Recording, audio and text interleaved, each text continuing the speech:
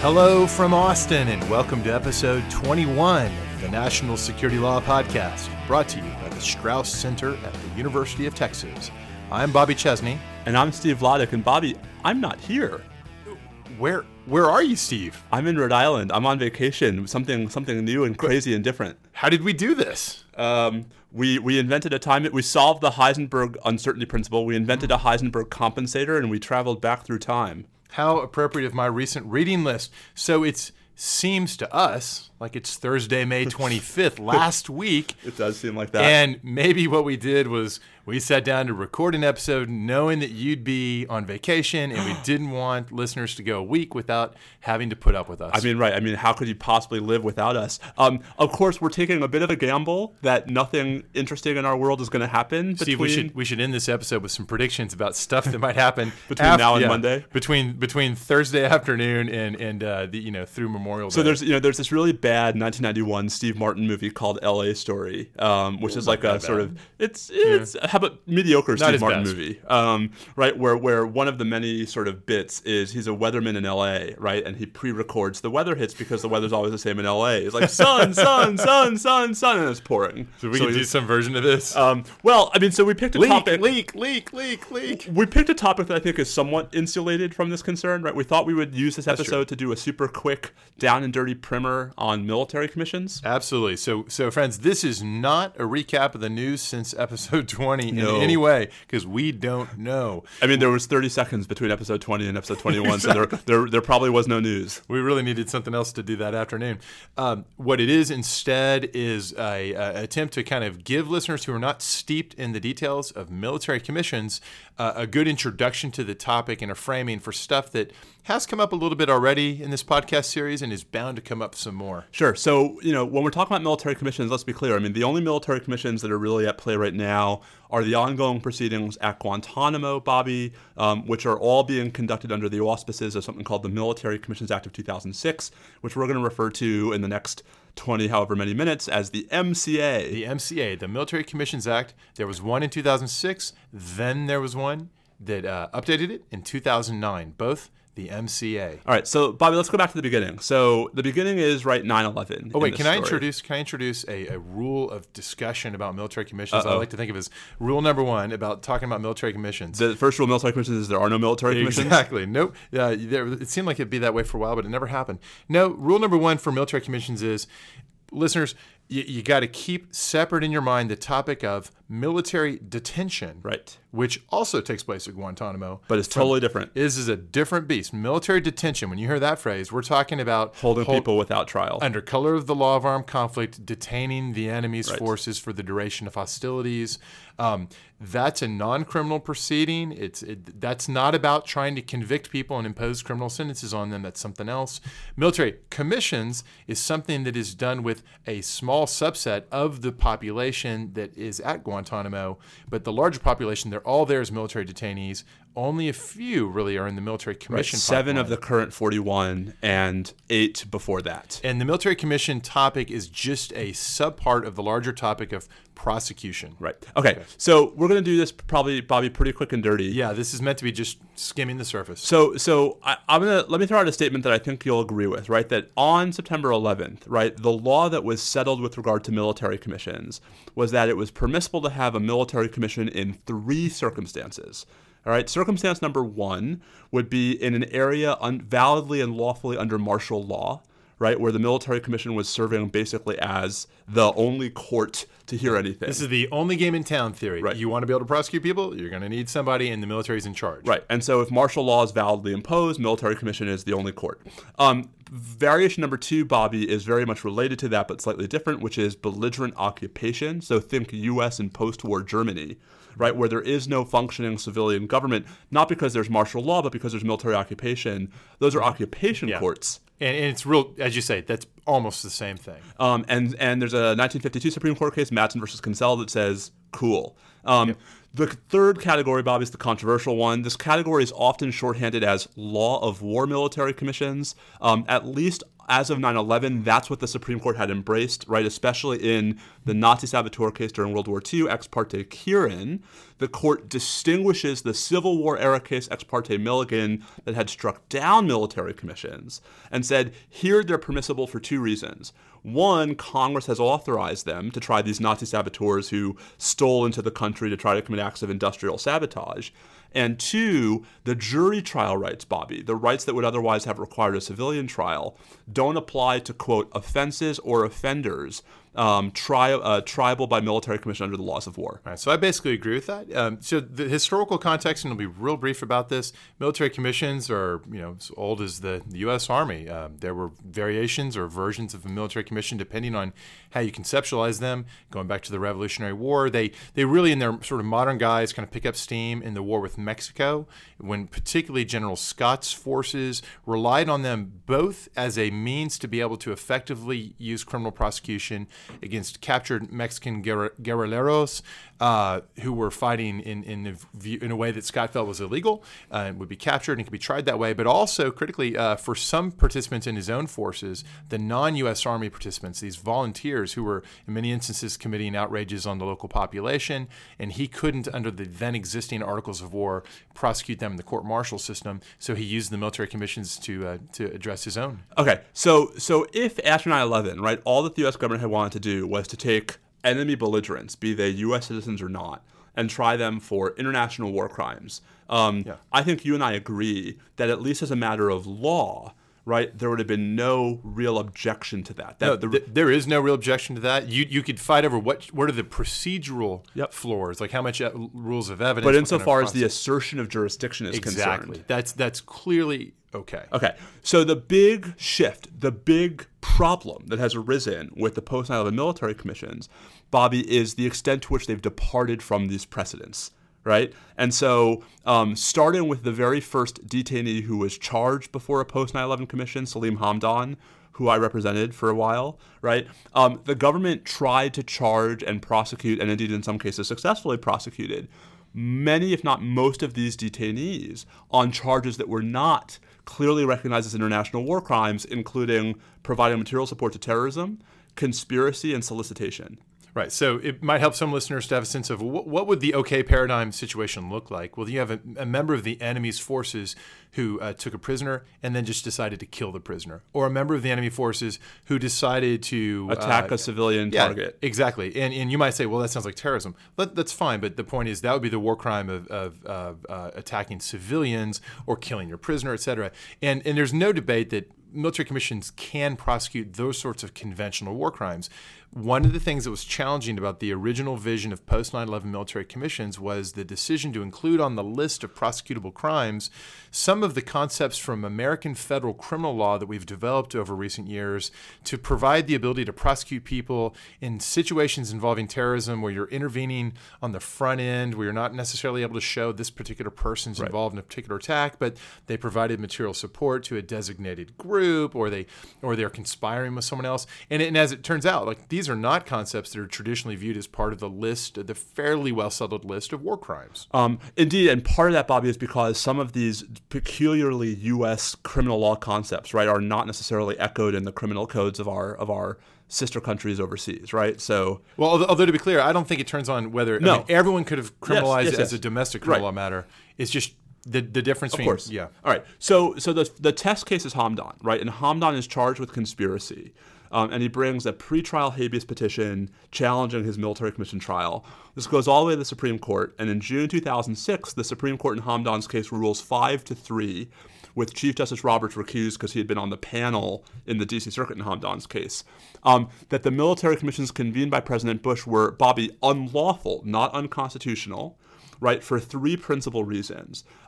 First, right, because they violated common Article 3 of the Geneva Conventions, because the military commissions that were established at Guantanamo were not what the Geneva Conventions called regularly constituted courts, right? Second, because they departed from the procedural and evidentiary rules for courts-martial without findings that were then required by statute about why those departures were necessary.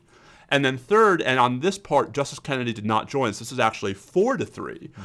The court says, and conspiracy is not recognized as a war crime. And so the statute Congress passed that authorizes these trials per our older precedents doesn't cover offenses that are not international war crimes. We think conspiracy is one of those. So is it fair to say, just to recap what we can think of as phase one of the post 9/11 military commissions, critical fact, this was implicit in what we said earlier, but we didn't actually say it. Congress didn't create a Military Commissions Act in 2001. It didn't do it until after the decision you just described. It was all done by stroke of the pen by the president as commander-in-chief, invoking the model that was used in World War II with those Nazi saboteurs. But let's be clear. I mean, the World War II model was statutory, right? So part of why Quirin, the Nazi saboteur case, is controversial is because the court relied on what was then Article 15 of the Articles of War, what's today Article 21 of the Uniform Code of Military Justice, 10 U.S.C. Section 821, as affirmative authorization for military commissions. Bobby, if you read that statute, it's not super affirmative. Yeah, I think it's clear enough. It seems to go out of its way to preserve what had traditionally and customarily been the military commission authority, going back to General Scott. Quirin's controversy aside, I mean, I think that's beside the point here, because the key was what the Supreme Court held Congress to have authorized, right, only went so far, and did not get all the way to what the Bush administration was trying to do. And so to your point about the Common Article 3 ruling, here's a critical point. The statute itself incorporated that by reference, which is how international law became relevant for the court's purpose there. And the idea was, since this is not something that's an existent court, but it's something that was sort of implicit in the statute that the president's now sort of reviving, that meant it wasn't regularly constituted, especially when you factor in something we've not yet mentioned, but which is very important here.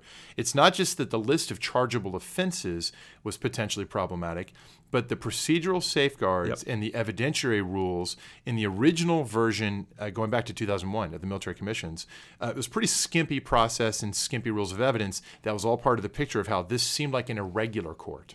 Exactly. All right, so then we get the reaction to Hamdan, which is the Military Commissions Act of 2006. Bobby, no question Congress provides the statutory authorization the Supreme Court held was lacking in Hamdan. There's no question Congress creates regularly constituted military commissions. Indeed, Bobby, Congress goes further and creates a whole system. Right? So you have the military commissions, and then you now have this intermediate appellate court, the CMCR, the Court of Military Commission Review, and you have appeals to the D.C. Circuit. Bobby, before 2005, when the Congress first started tweaking with this appellate idea, military commissions had never been appealable.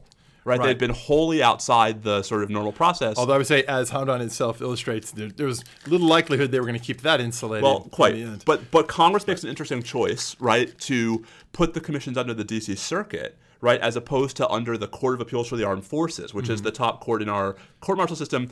In a later episode, Bobby, maybe we'll talk about some of the consequences of that choice, including my bizarre little Supreme Court case, right? But for these purposes, right, what that means is now you've got a separate court system of military commissions. And of course, it would ultimately culminate, if possible, in the Supreme Court's review. Right. So this kind of mooted one set of problems. That's sort of the most esoteric. The irregularity problems. Yeah, which is really something that only the lawyers could really get focused on, right?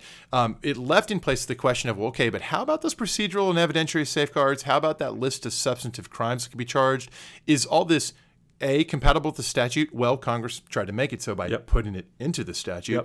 Okay, well, what then? Is it compatible with Common Article 3? Is it compatible with the Constitution? Good. So two big things that the MCA does, right? As you say, first, it lists out all of the offenses. I think there are 28 in the first one. I think there are 32 now, many of which, Bobby, are super conventional war crimes. All the ones you'd expect are there. What's interesting is there are a few others like material support and conspiracy and solicitation that are kind of the big three. Although Congress asserts that those aren't new. They're just, codifying them.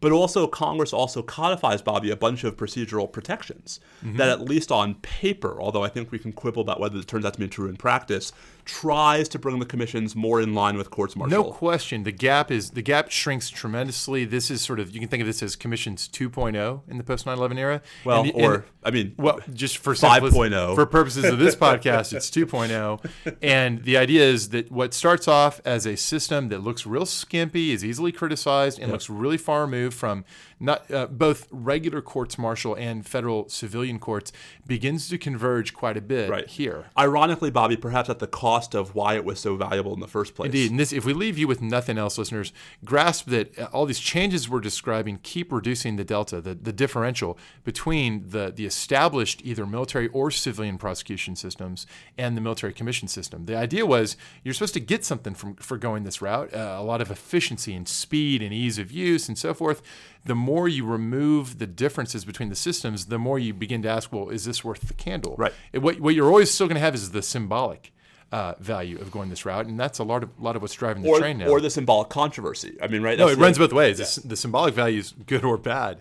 So let me try something. Let me jump ahead to where we are today, Okay. and then maybe let's backtrack to sort of explain where the big questions have been. Good. So fast forward to today, Bobby. As of this moment, which listeners, let's just be clear, was last Thursday. By the time you're hearing That's this, right. If we're at war by the time you're hearing this, we're not idiots. We're just back in time from Indeed. you. Our timeline hasn't caught up yet. the DeLorean, we need more juice for the flux capacitor. 1.21 gigawatts. Isn't it gigawatts? Gigawatt? Is it? I think it's And gigawatts. gigawatts. That's actually pretty easy to get. Yeah. They can go wherever they want to go. Well, in 1988, it might not have been so easy. I think we're digressing. Yeah, indeed.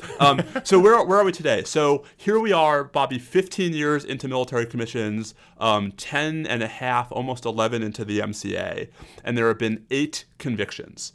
There are 3 cases ongoing involving 7 defendants. Of those 8 convictions, 4 have been overturned on appeal because of some of the jurisdictional problems we're about to describe. Appeals in 2 of the other 4 are still pending, right?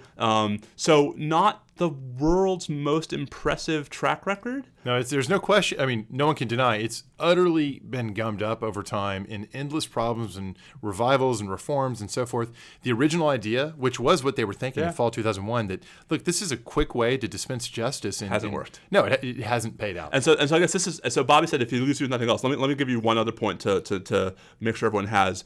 Reasonable minds are going to disagree about what the right answers to the legal questions are, right? But the argument that the commissions have actually been useful, right, as a policy matter, Bobby, to me is almost specious. Yeah, look, they've not been terribly useful. Okay, so what are the big questions? Let's bracket the procedural and evidentiary stuff, because that's so sort of weedsy, right? The big jurisdictional questions, Bobby, have been twofold. First is the one that we've talked about already, which is, can the commissions go further than the Quirin precedent? Can they try offenses that are not international war crimes, like conspiracy, like material support, like solicitation? Right. Can Congress add jaywalking if it wanted to? Exactly. Wow, that's a great hypothetical. Where'd you get that? Just that kind of guy. So the short version, right, is the D.C. Circuit hasn't definitively answered that question despite 5 years of trying. Yeah, it's kind of amazing what we still don't know about this. For one question lurking in the background here is, well, wait a minute. So most of these people, indeed all these people at this point, we're talking about non-citizens outside the United States. Are they raising constitutional objections to this extension of jurisdiction? And if so, are they protected by the aspect of the Constitution they're invoking? Steve, what aspect of the Constitution are they invoking in complaining about what they claim is an extension beyond the law of war boundaries on the list of chargeable offenses? So, I mean, there are a couple of different arguments, but I think the real principal objection is what's called the Article 3 objection, right? Mm-hmm. And the Article 3 objection basically goes like this. The Supreme Court has been very careful to cabin the circumstances in which federal courts that are not staffed by Article 3 judges, that is, judges appointed by the president, confirmed by the Senate, who have life tenure and salary protection. Right. Those are the good ones. Right, those are the good But we love the others too. However, there are issues. So the court has been very careful to cabin the circumstances where you can have non-Article 3 federal courts. And there are 3 categories. One is territorial courts. So you can have a non-Article 3 federal court, for example, in Guam or in the District of Columbia.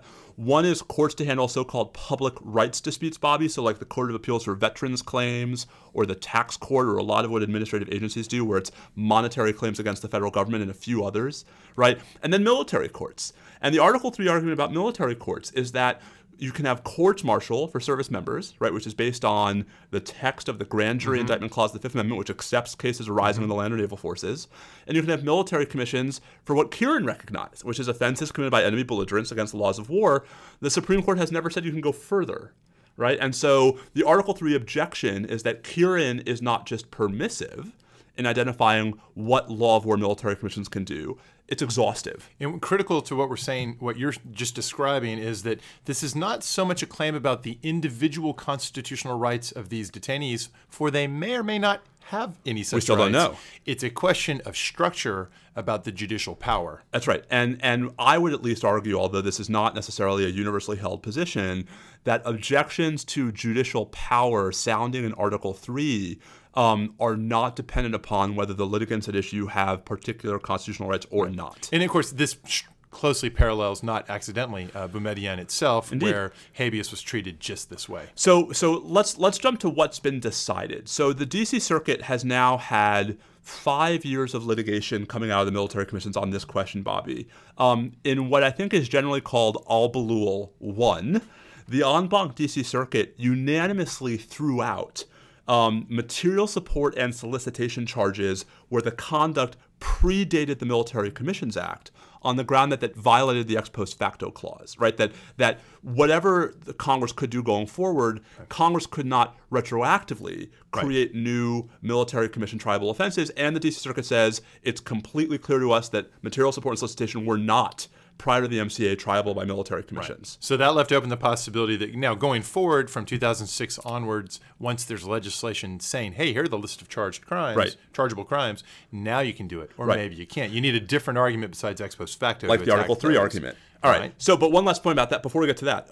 In Al-Balul 1, the D.C. Circuit says this even though it says Al-Balul forfeited his ex post facto claim by not raising it below. And so, Bobby, they reviewed under the highly deferential plain error standard. And even under plain error review, the D.C. Circuit still unanimously says ex post facto violation for material support solicitation. Yeah. That's a pretty big slap in the face of the commissions, where both the trial courts and all of the judges on the CMCR who had sat on bonk in these cases had ruled to the contrary. Right, and saying like, wow, that was actually quite a clearly obvious error. Right. So, and it also really meant, so retrospectively, really cut into what could be done with these commissions. Let's underscore an important fact here. A lot of what's going on with some of the people that are identified as potential defendants for the commissions, in some cases, like Khalid Sheikh Mohammed, they're trying to link them to a particular attack on civilians, and so this is less of an issue. But in a few of the cases, the idea is, well, look, we can definitely prove this guy was in Al-Qaeda. It's kind of hard to link him to a particular violent act himself. That's right. He either promoted one or was generally supportive or generally aware of it. So can we charge him with conspiracy? Right, and that's why you need these additional charges. That's why so much weight is being placed on them. That's why, right, of the 11 proceedings to date, the 8 convictions of the 3 pending trials, right, all but I think 2 of them have involved at least some combination, if not heavily reliant upon, these kinds of non-international war crimes. All right. Okay. So what happens with conspiracy? So in Al-Balul 1, the D.C. Circuit says, but it's not plain error. Right, the ex post facto objection to conspiracy is not plainly erroneous because there's enough sort of support out there that like someone could have thought maybe that military commissions before the MCA could try conspiracy. Right, so conspiracy maybe on this short list of domestic crimes, maybe actually that had maybe some purchase in the law of war, although it's very contested. Right, okay. So then they send it back to the original panel to reach the Article 3 issue, right? Now that the ex post facto issue is off the table, the panel in Al-Balul 2 says the Article 3 issue is actually a huge problem and throws out the conspiracy conviction, applying de novo review over a dissent by Judge Henderson. The D.C. Circuit then goes en banc again, now in Al-Balul 3, and fractures, Bobby, on the Article 3 objection to conspiracy. So I hate it when they do that. There are 9 judges, right? 7 of the 9 would have applied de novo review, right, and said under de novo review, we got to reach the Article 3 question. I think Judge Brett Kavanaugh says at one point, it's long past time to resolve the issue squarely and definitively. Indeed. And of those 7, they split 4-3, right? So 4-3 on whether it's okay under Article 3 to try conspiracy. Judge Kavanaugh, writing for 4 judges, says yes. Right, judges Rogers, Tatel, and Pollard say no. Fine. I mean, that's the so fight. on that model, conspiracy okay going forward, not okay working backwards from 2006. But that's only 4 of the 9, right? There are 2 narrower concurrences. One by Judge Millett, who would rely on plain error, right? Who would make a case-specific holding about Al-Balul that would have no relevance to other cases going forward. And one by Judge Wilkins, who actually wanted to argue that if you looked at the record in just the right way, Al-Balul wasn't actually convicted of standalone conspiracy. He was convicted of an international war crime, the 9/11 attacks, where conspiracy was just the theory of liability. Right, and no one else joined in that particular approach. Well, so Judge Millett sort of nods at it, but half-heartedly. Yeah. So here's the problem, right? You've got 7 of the 9 judges reaching the Article 3 issue de novo, but no majority. And so no clear answer from the D.C. Circuit. And Bobby, now there's a cert petition. And to be clear, I think we both completely agree. Whatever the answer is, it's time to answer the question. It's outrageous to be a decade and a half into this and not know the answer to whether this critically important charge can be charged in these cases. Listen, guys, everything, the utility of the commissions and the legitimacy of the commissions turns on the answer to whether they can try domestic offenses like conspiracy. Yeah, I'm a little less sure on the legitimacy, but certainly the utility of Bobby, it. Let me just finish the point. Yeah. If the answer is you can't, then the reason to use it is severely undermined, except in cases where you've got people linked to particular violent acts. Right, which gets you the 9/11 attacks and just about nothing else. Right, but then when you've captured an al-Qaeda member and what you've got is they've joined the organization, you want material supporting conspiracy, clearly you go to civilian court in that case. All right, so Bobby and I think we may disagree on what the actual answer is, but we agree that it's long past time for somebody, that's a hint, Supreme Court, that's right, to take this up and resolve it.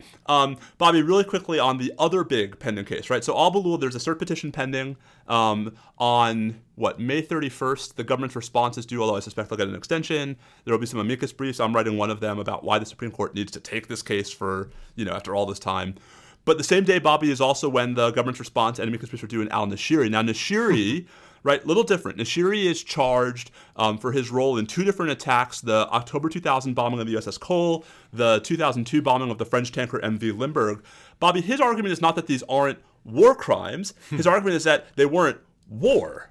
Right. That especially the earlier one, right? That this is maybe there is an armed conflict that begins 2001, but if I did something or am alleged to have done something before then, it was before the armed conflict. And the MCA, Bobby, specifically says, right, that the military commissions can only try offenses committed during hostilities, right, which the statute defines as any conflict, quote, subject to the laws of war, unquote. Which raises this huge question. Okay, so A, who gets to what is the test for when you've got the armed conflict, and B, which institution in our system gets to make that decision? Is it even subject to judicial second guessing? It's a great question. The courts haven't answered it. So Nashiri, like Hamdan, tried to bring a pre-trial habeas petition, right? And his basic argument was, listen, this is a jurisdictional objection to a military trial. It does not depend upon what happens at trial. If I'm right, I have a right not to be tried. And oh, by the way, I shouldn't have to have the specter of a capital charge looming over me for like 10 years while you get your ducks in a row. Let's settle whether the court has jurisdiction now. Now, just a quick follow-up on something you said a moment ago. You said that the courts haven't answered this.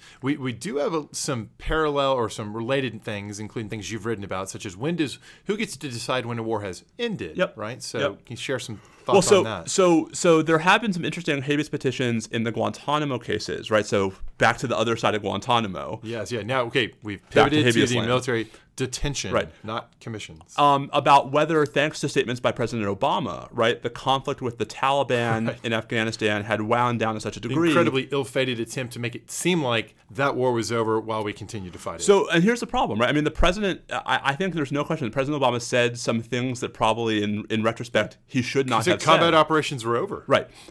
So the question is, listen, if the president's the authoritative spokesperson, if what he says is the word, then doesn't that go in both directions? Right. Except that then the lawyers come in and say, well, yeah, he said that. And he of course, he meant it for political effect. Right. But that didn't mean we're actually stopping. There's still a war going on. And there's this remarkable decision by your friend and mine, Judge Royce Lamberth, in the al-Warafi case. Judge Lamberth. Indeed.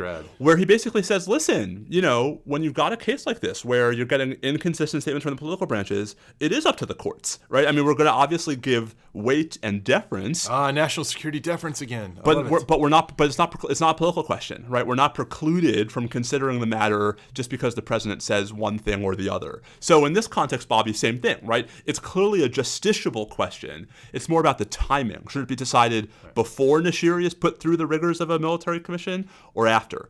So a divided panel of the D.C. Circuit said after.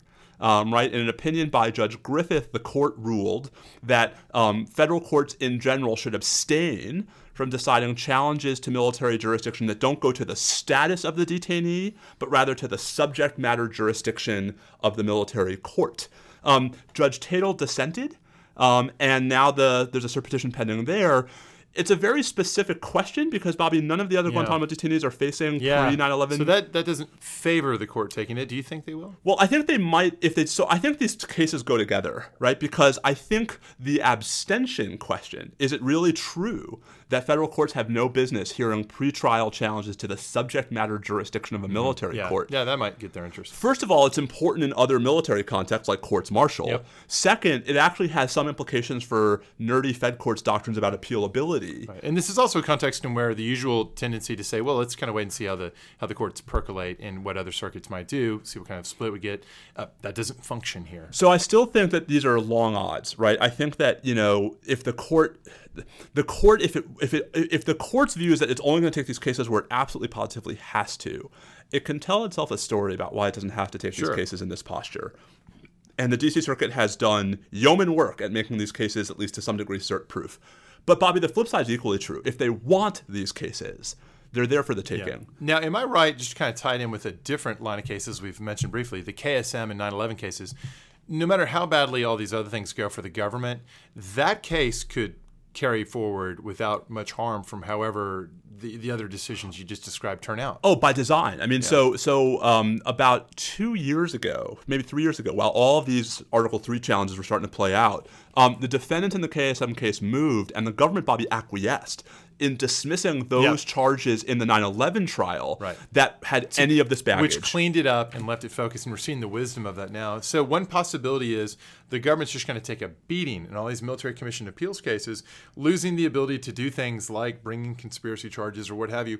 But at the same time, all the public's going to really see is the actual forward progress on the KSM trial. And look, the commissions are hearing evidence in the 9/11 case. And you might get this sort of schizophrenic situation where we have a real shot into the utility of the military commissions at the same moment that they appear to be finally working really well in the highest profile case of them all. I don't know about working really well. I mean, there's still a lot of if they get slugging. A conviction, if they get a conviction of KSM and others, followed by what would definitely be a capital sentence. So when's that going to be? Yeah, who knows? But I think it's getting closer finally. I mean, it's getting closer in the sense that, yes, eternity is getting closer by the second. I mean, listen, if the 9/11 trial had been brought in New York as the Attorney General had proposed at one point, those guys would be dead by now. Yep, and maybe we shouldn't have invaded Iraq either. Lots of water under the bridge here. The fact is, they're trying to push forward now with those KSM but trials. Listen, if at the end of the day we've went through this, by the time we're done, 25-year experiment on military commissions, and the value of the 25-year experiment was one conviction in the 9/11 trial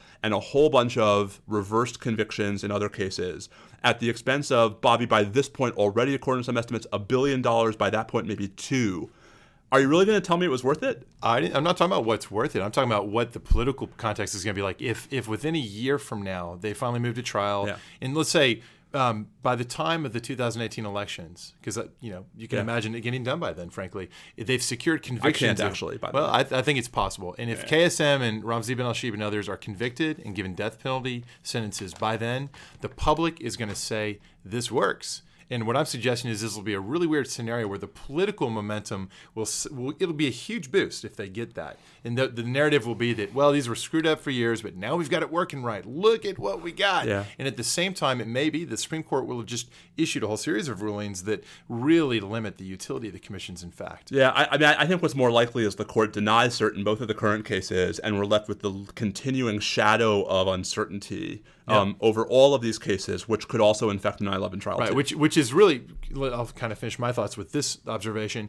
If they have a pretty clear path to getting a conviction and a really good result from the government's perspective in the 9/11 trial, because it's not infected by any of these other problems. It's going to give it this big boost to rely on it, a real sense that's what you do, that's what you got to do. And if we don't have an answer on the type of questions that actually arise in more common cases where you don't have them tied to a particular attack, you're just trying to show conspiracy or material support, this is a real mess. It's no way to run a railroad. So, dear Supreme Court, let's go. Exactly. Time to step back in. On this we agree. All right. So why don't we stop our little primer there, Bobby? This will help. Predictions, by the way, what's going to happen over Memorial Day weekend before this episode airs? I'm going to get some sleep. I predict against that. I disagree. Well, on that note, we'll be back in touch, folks, next week when we're both in the same place again. Until then, happy Memorial Day. Yep, and have a good, safe Memorial Day weekend. Yeah, stay safe out there, everybody. Adios.